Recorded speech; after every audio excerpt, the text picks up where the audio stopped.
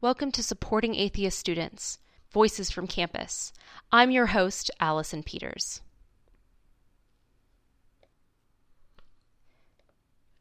The purpose of this podcast is to highlight voices of students who identify as atheist on college campuses around the United States, as well as the voices of alumni. The purpose of this podcast is twofold. The first is to really allow an opportunity for authentic voices to be out there in the world, representing a few views of what it's like to be an atheist student on college campuses. The second is this project, Supporting Atheist Students, comes out of a graduate-level seminar at Florida State University. EDH 5931, College Student Populations, is a graduate-level course in the College of Education at Florida State University. The course challenges its students to analyze, explore, and implement targeted advocacy efforts for a specific student population. The course is involved reviewing literature, examining practice and pedagogy, and producing scholarship and artifacts that deepen an understanding of a target population. So at the beginning of the course, students were able to propose a population discussing why advocacy was needed and how the population was underserved in our present higher education system. Ultimately, the class voted to choose secular students as the student population of interest for the fall 2015 semester. After much discussion, the population of interest was narrowed to students who identify as atheist. Atheist is an identity construction which is notably more finite than that of secular identity. So atheism was chosen for its relative specificity, providing a key characteristic upon which to develop advocacy efforts. Voices on Campus will highlight the stories of current and former college students who identify as atheist. This episode features Rachel, a recent college graduate. Rachel's story was recorded on November 24th, 2015. I was raised in a very strong family that had very strong Christian beliefs. We were very active in our church, where both of my parents were even deacons. When I went off to college and left home, that was definitely a time when my family really expected that I would begin to take a more personal and individual interest in my Christian faith. I think they expected to see me take a little more responsibility and do a little more on my own. To be honest, I think I did too. As a first-generation college student, there were so many things in the college matriculation process that were confusing for our family. Even with all that confusion, I remember that the thing we talked about the most, what definitely seemed to be the most important thing in my transition, for my family at least, was making sure that I found a new church home. That was so very important, and we talked about it over and over and over again.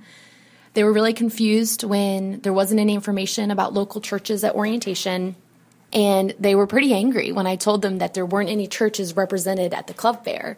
Clearly, finding a church was the most important thing for any new freshman. Now, looking back, I'm not even sure if I looked for any churches at the club fair. Maybe that should have been my first sign. The process was very slow over my probably freshman and sophomore years, that I began to realize my lack of interest in finding a new church probably meant that I really wasn't as passionate about my Christian faith or as committed to it as my parents would have liked. Every holiday, my parents and grandparents would ask about a new church. They'd ask whether or not my new friends were Christians. They wanted to make sure that the supervisor at my new job was a Christian. They wanted me to join some student organizations that had a Christian faith or basis. So on and so on. I kept dodging their questions, and as I did, I noticed their concern rise. My grandfather even once pulled me aside, and he asked me to try a little harder because he was very worried that he might pass, and he didn't know that he would be confident he would see me again in heaven. And he said he wanted to know that he would see me again in heaven before he were to leave this earth. That made me feel bad. My parents always found ways to remind me that someone's individual faith in God was the most important achievement in life. I felt guilty. Guilt very much characterized my experience as my identity developed during college related to my religious views. The more I started to question quietly in my head the existence of God, the more guilt I felt. But at the same time, the more I realized that I had very serious doubt. I remember being very frustrated and very angry. Why did I have this doubt? Life would be a whole lot easier if I just believed. I looked at some of my friends with a lot of envy. I saw them openly profess their belief in God. They were so confident. I didn't feel that way at all. I wanted to, and if I could, I felt like I would have made my family proud and life would be easier. I remember having an inner dialogue with myself where I told myself that I just wasn't really religious at this point in my life. I still expected it would come. I wanted to believe in God. I tried very hard to believe in God. And just about the worst case possible would be the idea of not. I continually told myself I was wrong. Everyone else was right, and I needed to figure out how to fix it. I continued marking the Christian box on every survey or questionnaire that inquired about my faith. I just had a moment of doubt every time I did so. Probably wasn't until my junior, really late in senior year, that I began to accept my identity. I realized that I was non-religious, as I would call it at the time. I didn't use the label of atheist, probably because I still had a lot of unconscious negative stereotypes about that label, just from what I had been taught when I was raised and from American society. I always felt very left out socially in college. My friends would invite me to different group meetings or events as part of their Christian organizations, and I usually wanted to accept. I wanted to spend time with those friends. I never really could shake the feeling, though, that sitting at an event and talking about someone who I didn't believe existed was really not where I wanted to spend my Wednesday night. I do remember the first time that I felt very uncomfortable and upset about the way that the Christian religion is ingrained in our culture. It was my junior year, and I was being inducted into the Omicron Delta Kappa Leadership Honor Society. There was no religious connection that I knew of. And when we took our vow, we had to raise our hands and repeat phrases which confirmed our commitment to the organization. One of the statements we had to repeat was something along the lines of, I promise to be true in my Christian faith and follow God and put him first in all things. As I said the words aloud, I remember feeling like my world was turned upside down. All of a sudden, there was a lump in my throat, and I think I even began to tear up some. My face probably got a little white, my hands a little shaky. Did I really just have to commit to be a Christian in order to join this organization? Like, what just happened? It was year 2010. It was very recent.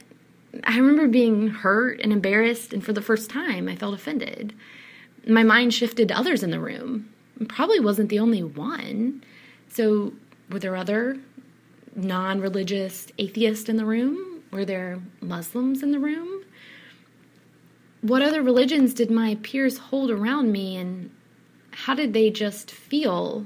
That statement was a very Christian statement. You really couldn't deny it. I think that experience that day was what made me realize that I really needed to own my identity and, in a way, be proud of it. I realized I wasn't going to be able to change it.